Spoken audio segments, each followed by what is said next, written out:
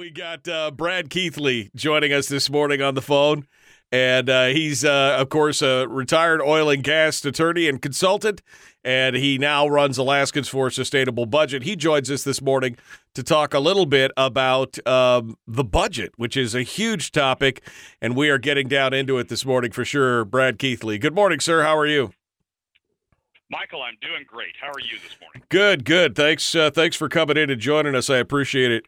So, at first blush, I started looking at this thing and realized, first of all, $400 million right out of the gate, just, on paper, right there plainly in front of you, $400 million more than it was. And then you start getting down into the weeds and some of the other stuff, different funds, different monies, forward funding of different things, and all of a sudden you realize you're talking about real money. This governor just doesn't seem to understand that there is a fiscal crisis in the state of Alaska. Well, the governor is selling this as another reduction. If you look at some of the sheets that they include with the budget, he's trying to show that there's a reduction, for example, in unrestricted general funds of $300 million in the operating side that carries through to the total UGF budget. But when you dig into it, when you start digging into it, you realize that that's a mirage, that the numbers are, in fact, at least the same in terms of what we traditionally call as the budget, the unrestricted general fund, and if not higher. There's some accounting gimmickry going on as we usually see in these budgets, but it's you have to dig a little bit to find it in this one. Well, and that's the thing. When we started looking at this, and we're talking again about the numbers that I kind of came up with and reading some of the different analysis and looking at it. I mean, it really points to almost $1 billion more than it was last year. Well, I'm not sure it's that. It is. The federal funding that's projected is smaller. They're projecting federal funds for both the operating and the capital side of about $300 million less than they got in the last year. And then they are projecting savings in some areas. So the net looks like it's down primarily because of the reduction in federal funding. It's down a little bit, but it's not. The state side is not down. Once you look at the numbers and put them all together, the state side is not down at all. It's mostly attributable. The reduction that he's claiming is mostly attributable to the federal side. So when it's all said and done, I mean, how the budget goes is kind of how the conversation is going to go in the upcoming session. He's included in this budget a discussion on a new tax.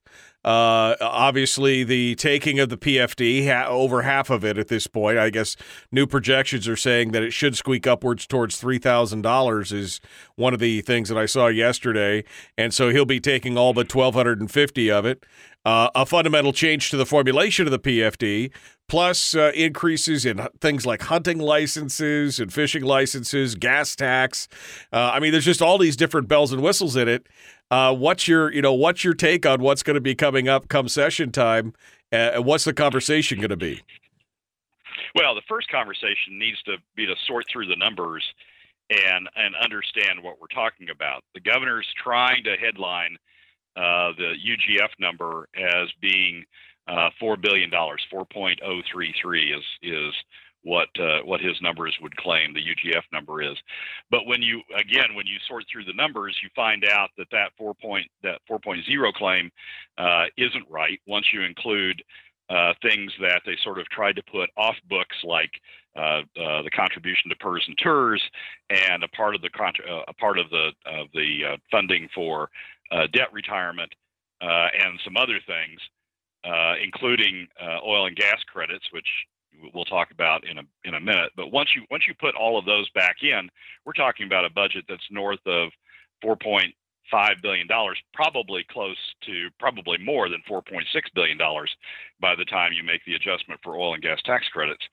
That's against a budget last year of a UGF budget of $5 billion.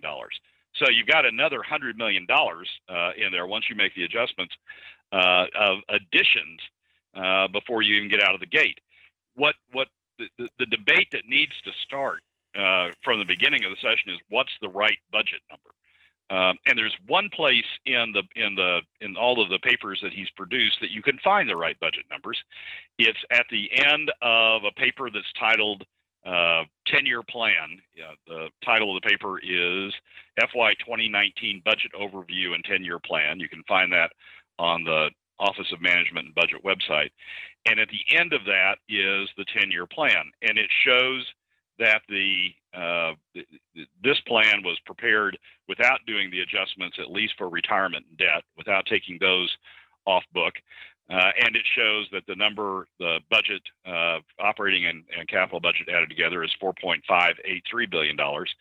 That's still understating oil and gas tax credits, which are only in there at $27 million, probably, or around $125 million, given current oil prices and current production levels and current projected revenue, right. Tax revenue levels. So you add that together, and you're upwards of, as I say, $4.7 billion. That's where the discussion needs to start. What the heck is the governor actually proposing in terms of spending? And then we need to start rolling that back. One other thing I think that's important, and I this 10-year plan, frankly, is this sheet I think is hugely important because it shows not only the spending levels, but shows the projected revenue levels from taxes and the permanent fund and other things. When you look at that 10-year plan, the projected spending, what we traditionally talk about is UGF spending. The projected spending is, let's say, it's $4.6 billion in FY 2019. It goes to $5.6 billion in 10 years. And the things that are escalating in there are frightening. You and I talked last week, for example, about retirement. Retirement goes, get ready for this. Retirement goes in FY 2019 from $245 million to $430 million by FY 2028. Whoa! So we're showing huge increases in some spending categories across that time period. So not only are we spending, is the proposal to spend even more in FY 2019 than we spent in FY 2018.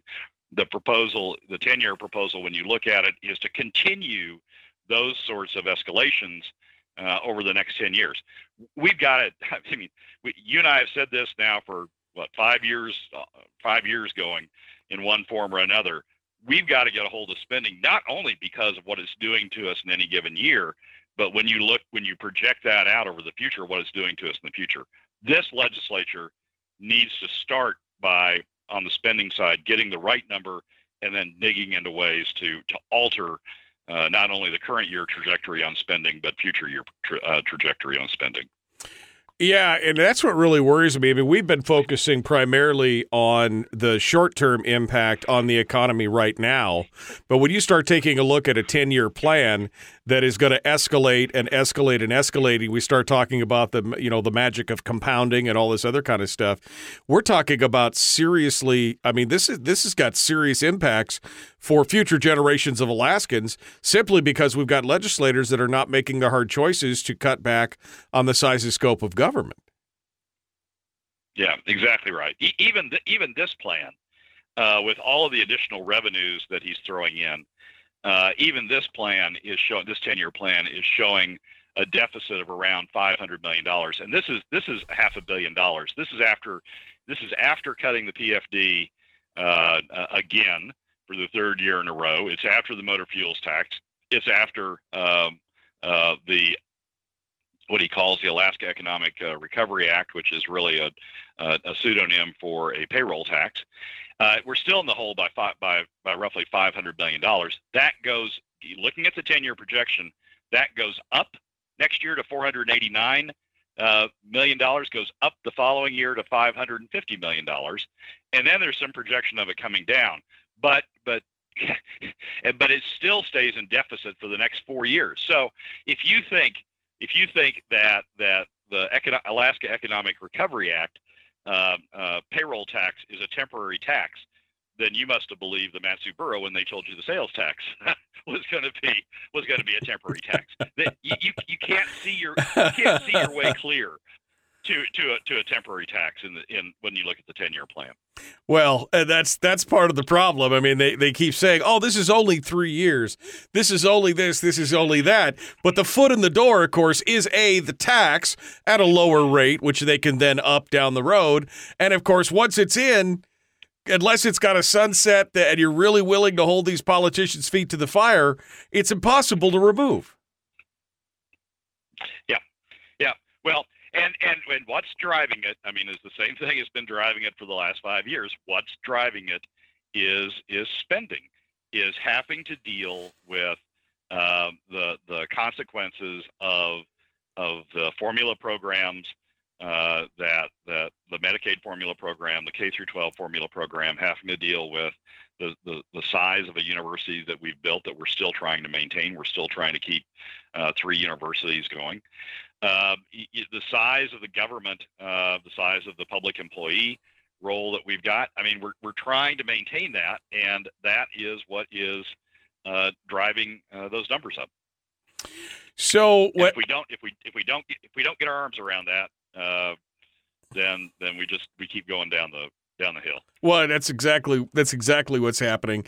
And of course, all that we're seeing right now, for the most part, from the leadership anyway of both bodies, is spend. Take the PFD, not really looking at any more spending cuts, not looking at anything that's going to slow that down at all. The governor, of course, like I said earlier, he's driving the bus as far as the conversation with this budget. He puts the budget out. The legislature works over it, and nobody seems to be willing to do what we're talking about, Brad. That's the problem. It is. The Republicans in the Senate the last 2 years have taken the easy way out instead of, frankly, doing the hard work necessary to go into these formula programs and go into the university system and go into the other big budget items and cut spending further. They've taken the easy way out by cutting the PFD. The one formula program that says that in the statute says you shall pay.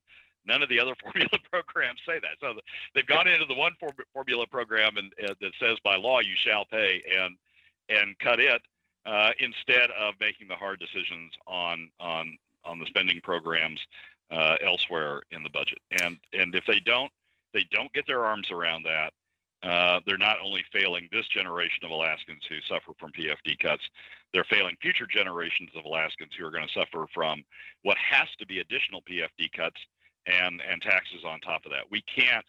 The revenue base we have doesn't support this level of spending into the future, particularly when you look at the increases that they're projecting across the board. What should this budget have looked like, Brad? I guess we're looking at what's going on in there and what's happening and everything. What should the governor had come back with? I mean, what should the differences have been? Well, in my opinion, we should have looked at a realistic projection of oil prices, a realistic projection of oil production, what you can get from production taxes. Hammond's other 50%, after dealing with inflation proofing in some fashion, Hammond's other 50%. Look at what that sort of revenue base gives you on a long-term sustainable basis, and then look at what sort of revenues you get out of that, and then fit spending inside of that revenue.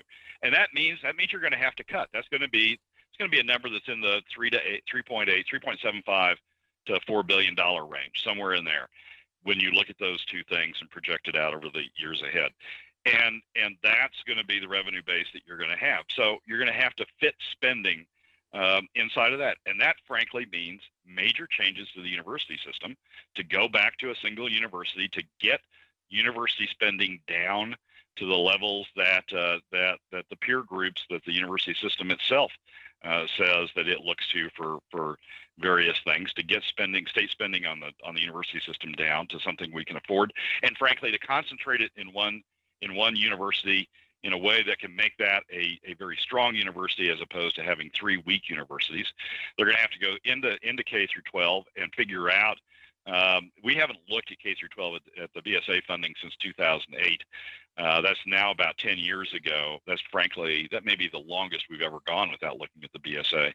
They're going to have to go into the BSA and figure out cost savings that can be achieved in the BSA.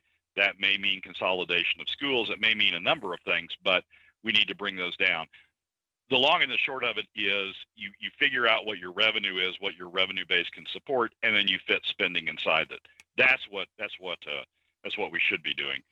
What this governor has done and what this legislature has permitted him to do, including the Republican side of the Senate, what they permitted him to do instead is to go out and say, well, this is the kind of government I want in the world that I want to create, right? Which is a government that continues to have the 3 university system and continues to have K through the BSA continue going in the way it's going, and then now I need revenue. Now I need to raise revenues to support that, and that includes PFD cuts, and it includes what he's talking about as the temporary, so-called temporary payroll tax. So we're in my opinion, we're going at it backwards. He's looking at spending first and then revenue to match spending. In my world, you look at revenue first, what you can afford, and then you fit spending within the revenue.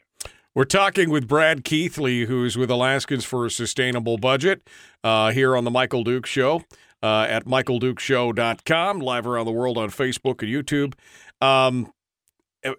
Brad, this is, I think you just nailed it on the head. I mean, we have to look at the revenue side first. We as individuals, as citizens. I can't just do my monthly budget and say, here's the lifestyle I'd like to live. Now, let's go do it.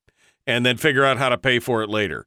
But this has been a problem with government. I mean, we're seeing it at the national level. You know, we've seen the deficit balloon up to $20+ trillion just in the last 10, 15 years, up from, it's increased tenfold.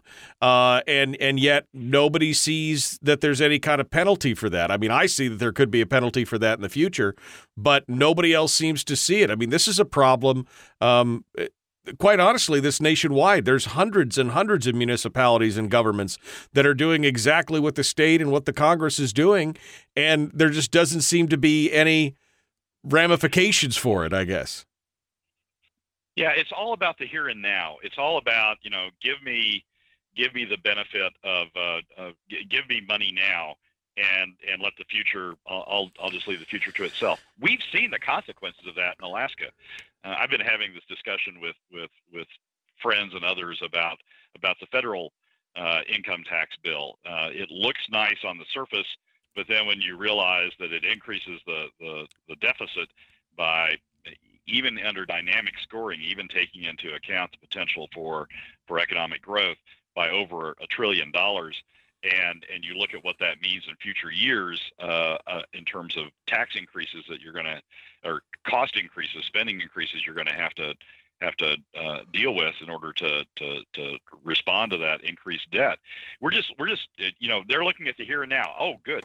I get a tax deduction right now. But yes, right. Look at what's happening 5 and 6 and 7 and 8 and 9 and 10 beyond that years down the road. We've got experience with that in Alaska. I mean, we had that in 2012 when you and I started talking about this stuff. In 2012, you could see this situation coming in terms of what we were doing to our long-term economic outlook, our long-term fiscal outlook. And we started talking about it. You got to worry about the next thing. But in 2012, it was all, oh no, we've got plenty of money right now. We need to build a new athletic center at athletic arena at the University of Alaska Anchorage. We need to build 2 new engineering buildings, one at Fairbanks, one in Anchorage. We need to astroturf every football field we've got there, high school football field we've got in this state. It was just, we've got the money. It's burning a hole in our pocket. We got to spend it. And everybody was going, yeah, give it to me now. But we can see what the consequences of that approach is in Alaska because we're facing them right now. We're facing PFD cuts or taxes or reduction in state services. That's where this leads. And if we don't face up to it, and this budget doesn't face up to it, and the legislature hasn't faced up to it, if we don't face up to it, it's just going to get worse and worse and worse going forward. We've got a chance to dig out of it. But we've got to take that chance. We can't just say, "Oh, I'll do that next year after I get through this."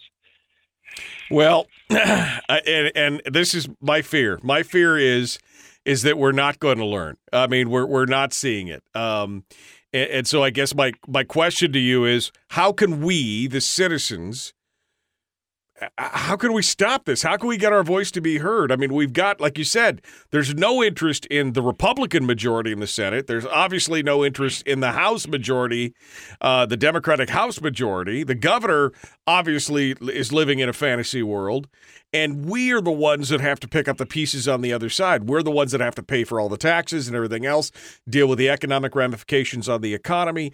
I mean, what can we do right now to reverse this before it gets any worse? Because, I mean, that's all you're painting is you're painting this lovely picture, Merry Christmas to you, Brad, on how bad everything is going. I mean, we're talking about a 10-year plan where we still have $500 million deficits, 4, 5, 6 years down the road, when they're going to be instituting taxes and everything else. Yeah. So, we've got people who make the decision about whether this goes on or not. It's the governor and the legislature, and those are the people. I mean, those are the people under the Constitution that are always going to make this decision. So, if we want different decisions, those people are either going to have to change their tune, and it doesn't look like they are, because they haven't. Over the last few years as we've addressed this crisis, or we got to change the people. We've got to have different people in there, and that's going to lead us, you and I, during this coming year, to talk about different electing different governor candidates. How strong they are on the overall economy, how strong they are on getting spending down. Different legislators. In the last election cycle, we had people who Republicans who ran against Democrats, and the Republicans had voted for PFD cuts, and we were upset. People were upset about that, but they said, "Oh, let's reelect them anyway. They'll see the light. Other people will come in. They'll understand what they're doing. We'll get this back under control. They'll make the spending cuts." Didn't happen. Kathy Giessel and John Coghill, after voting for PFD cuts, got reelected, and they went back in there and they voted for PFD cuts again. And they said, "Look, we got reelected after doing it, so there's really there's no penalty." Well, if you continue reelecting those people, that's exactly the outcome you're going to have. So we're going to have to change out, unless the legislature. Unless those in the legislature start going in a different direction, you're going to have to change out the legislators. And that may mean primary challenges. I hope it does, frankly, in some situations result in primary challenges. And it may mean electing different people when it comes to the general election time. But if the people in those roles aren't going to change, then we need to change the people. Well, and that's the thing. I mean, the definition of insanity is doing the same thing over and over again, and how you expect to send the same group of people that got us into this situation in the first place. A lot of these players have been there for 7, 8, 9, 10, 12 years, and so they were through those high times and the heydays, and they were the ones that were spending money like drunken sailors. How you think that sending those same people back are now, of course, assuring you, we'll fix this. We're the guys to do it. We can take care of it. Is literally the definition of insanity. And that means that some other folks are going to have to step up to the plate. I mean, are there, have you heard of it? You say you're hoping that there's some primary challengers. Have you heard any of these big races that, where these challengers might come in and make a difference? Oh, I think if Anna McKinnon, for example, runs for re-election in the Eagle River district, that there'll be a challenger to her in that district. There's been a rumor that Tuckerman Babcock's going to take on Peter Micciche down in the Kenai. I haven't heard a rumor about either Pete Kelly or Click Bishop up in Fairbanks.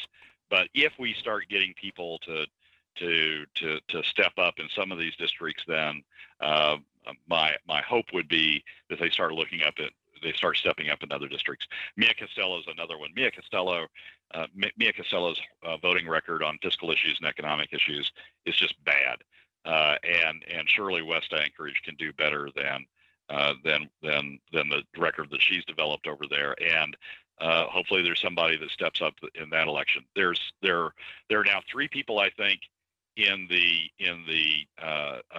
House primary in Jason Grinn's district on the Republican side, 3 people running for the Republican nomination to run against Jason Grin.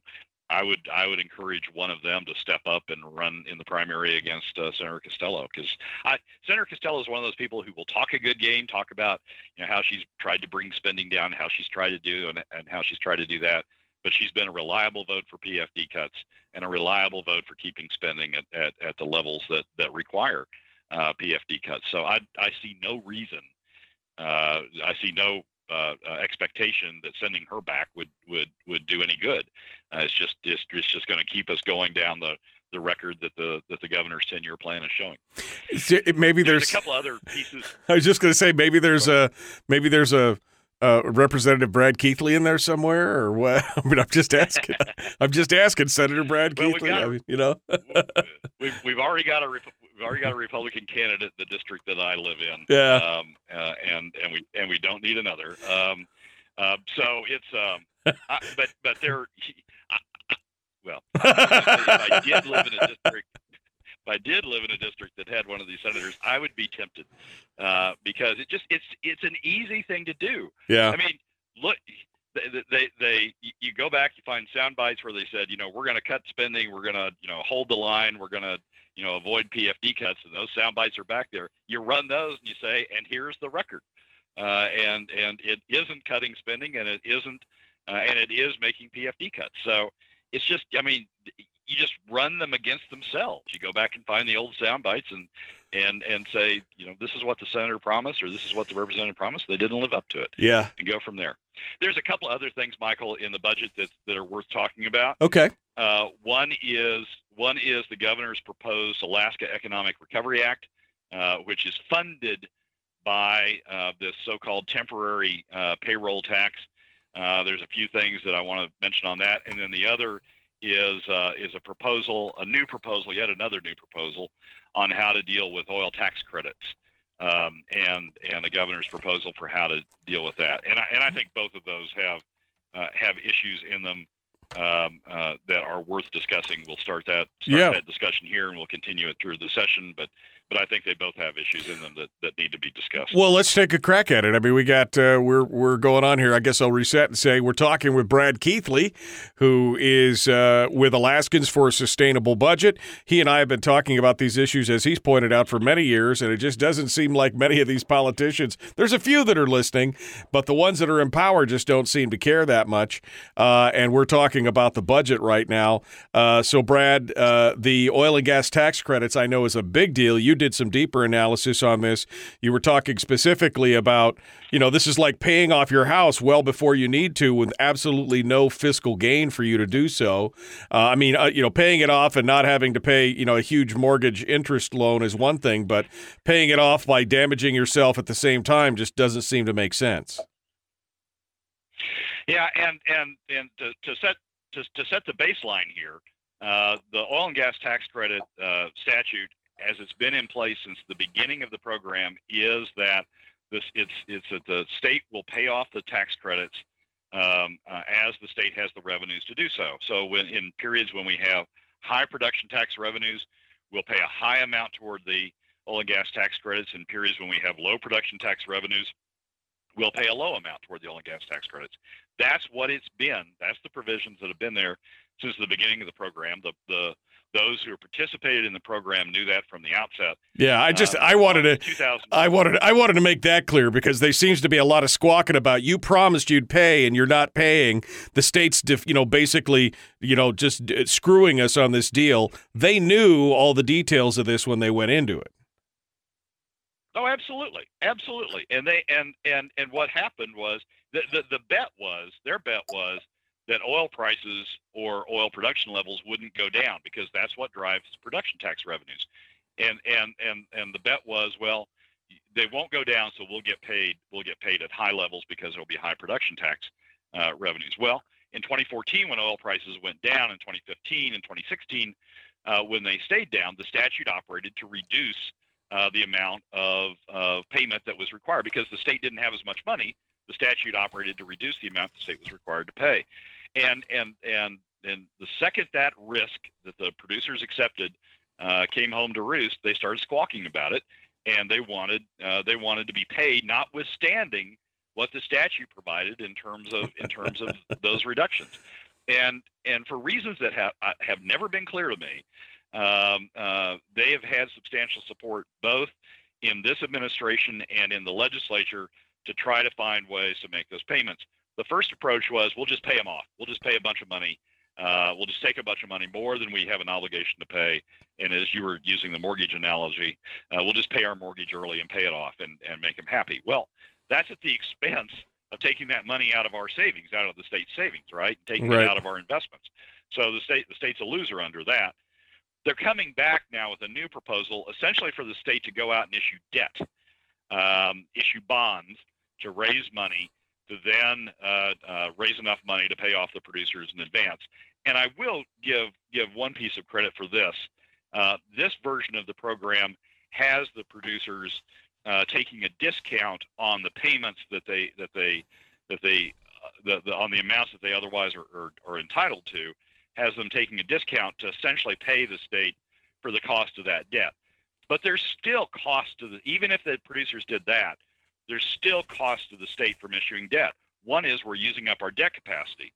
If we have a problem in the next year, if we have a 64 earthquake, if we have something that happens where we have to go out and issue debt, we've just used up a portion of our debt capacity to fund to hand it over to the producers in advance. So that we've shifted the risk from the producers who accepted that risk at the time they had the program over to the state, by the state going out and issuing the debt and using up its debt capacity. The other thing is the discount schedule that the state's talking about using in charging the producers for this early payment. The discount schedule is premised upon a projection of oil prices and production levels that the state's using for other purposes. Well, that's good if those oil prices and production levels occur. Then maybe we've still used up debt capacity, but maybe we come out whole. But if oil prices drop off again, or if production prices drop off again, hope that they don't. But if they do, the risk of that's just been transferred to the state, because we've paid that money out. Right. We're obligated to pay these bonds back on a schedule, as opposed to the reduced schedule that the statute would provide. So however they've tried to do it, however they've tried to upfront this money to the producers, it's always been at the expense of the state and transferring risk that the producers accepted upfront over to the state. I think this program that they've included in this package is not quite as bad, because they've got the discount feature in there, but is still at the expense of the state, when the state has no reason to take that on. There's no statutory obligation to take that on. Right. No business reason to take it on. And I don't understand why the state's doing it. And what's the impetus here, Brad? I mean, I know you're not Kreskin or anything, but why? I mean, why this fervor to get it paid out when the statute is very clear as to how it should be done? I think the producers have better lobbyists. I mean, I think that they've come in, they've said, oh my gosh, we're having trouble raising capital out in the public market. We're having difficulty getting our projects financed. You promised, and they drag out this one brochure. Don't look at the statute. Look at this brochure over here. They drag out this one brochure that in fact references the statute, but they drag out this one brochure and say, you promised to pay these, and try to do guilt trip and try to do, oh, poor us, we can't explore, or we can't produce, or we can't develop as much. Now, this is at a time when you find articles in the Wall Street Journal, the Financial Times, and the Houston Chronicle all talking about the huge amount of capital that's coming back into the industry as oil prices have gone up. You find articles about producers getting their programs funded through new debt issuances and other things. So they come up here and they cry about not being able to do it. I just don't think it's legitimate on their part. The statute doesn't provide it, and I don't understand why the state ought to take on additional risk that we carefully protected ourselves against from the start. Right, and seemed to make, I mean, that seemed to make a lot of sense when they put all those, features and bells and whistles in there to protect the state from it.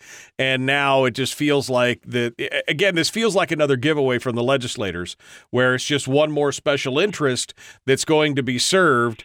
Again, at the peril of the citizens of the state of Alaska. In this case, the tax credits. In other cases, it's the university system or something else. My ox won't get gored. You can't. I'm all for living within our means, unless of course I'm talking about my special interest. In which case, I'm not really interested in it. Which again is kind of more the same of what we were just talking about. Well, yeah, and that's a great segue into talking about the Alaska Economic Recovery Act, the other new piece of the governor's budget. That act that's where the payroll tax is, and that act proposes to have a 3-year payroll tax and essentially take that money that's raised through the payroll tax and transfer it over to the construction industry. Another of the special interests that are out there. The construction industry has been upset that construction budgets have been low the last few years. They are asserting that the state is undermining the construction industry in the state, and so rather than in the past, the governor has proposed higher construction budgets, but they've been cut back. Now they're trying it through a payroll tax and targeting that payroll tax in what they call the Alaska Economic Recovery Act, which is supposed to go to, quote, shovel-ready, close quote, projects, capital projects, and put additional money into the construction industry. The problem with that, Michael, is it's one more thing that we're doing for a special interest.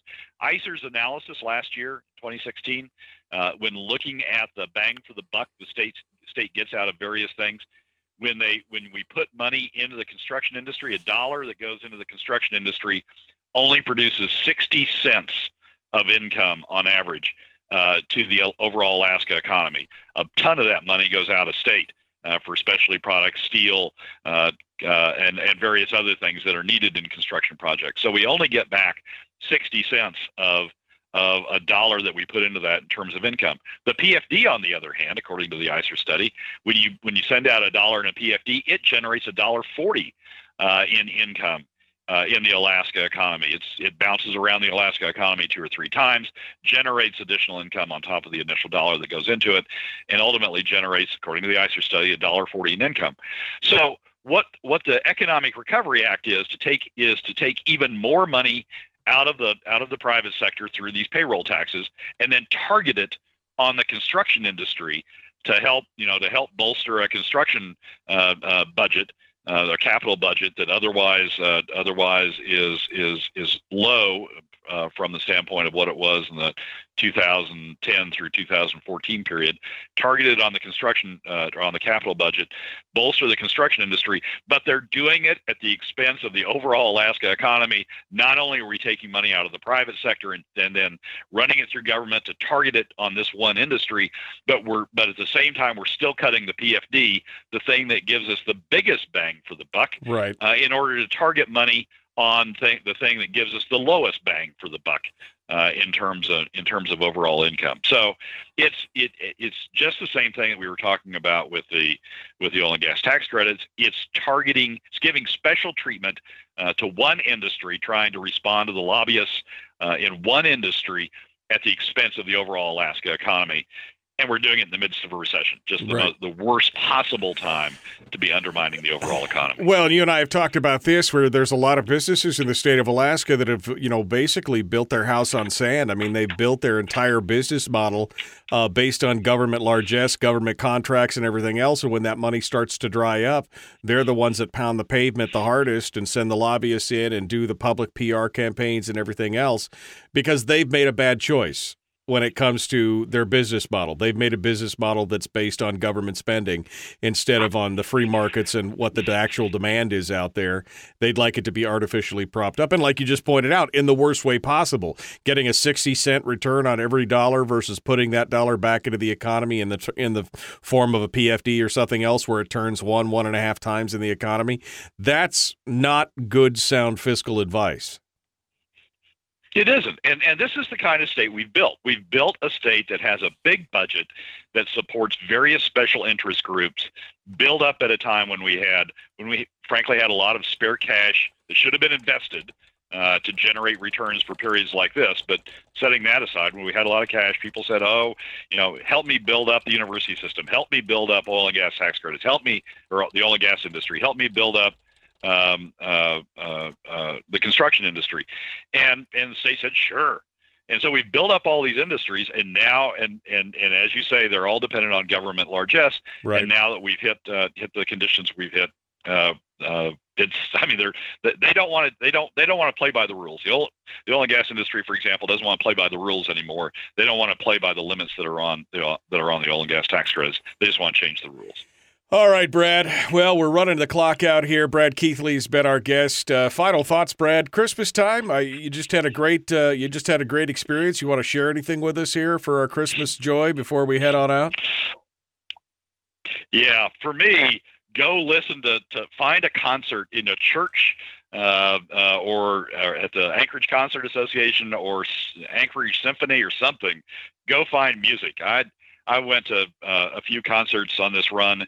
They ended, two separate concerts ended with Old Lang Syne, beautiful versions of Old Lang Syne, and it just lifted my spirits and got me in the Christmas mood. So For me, go find my advice is go find music. Yeah, I was following you on Facebook and stuff and just thinking, man, that's got to be some great stuff to see the plays and the singing and the dancing and everything else. It's an amazing opportunity and a good time to remember, again, get into that seasonal spirit and everything else. Well, Brad Keithley, Merry Christmas to you, my friend.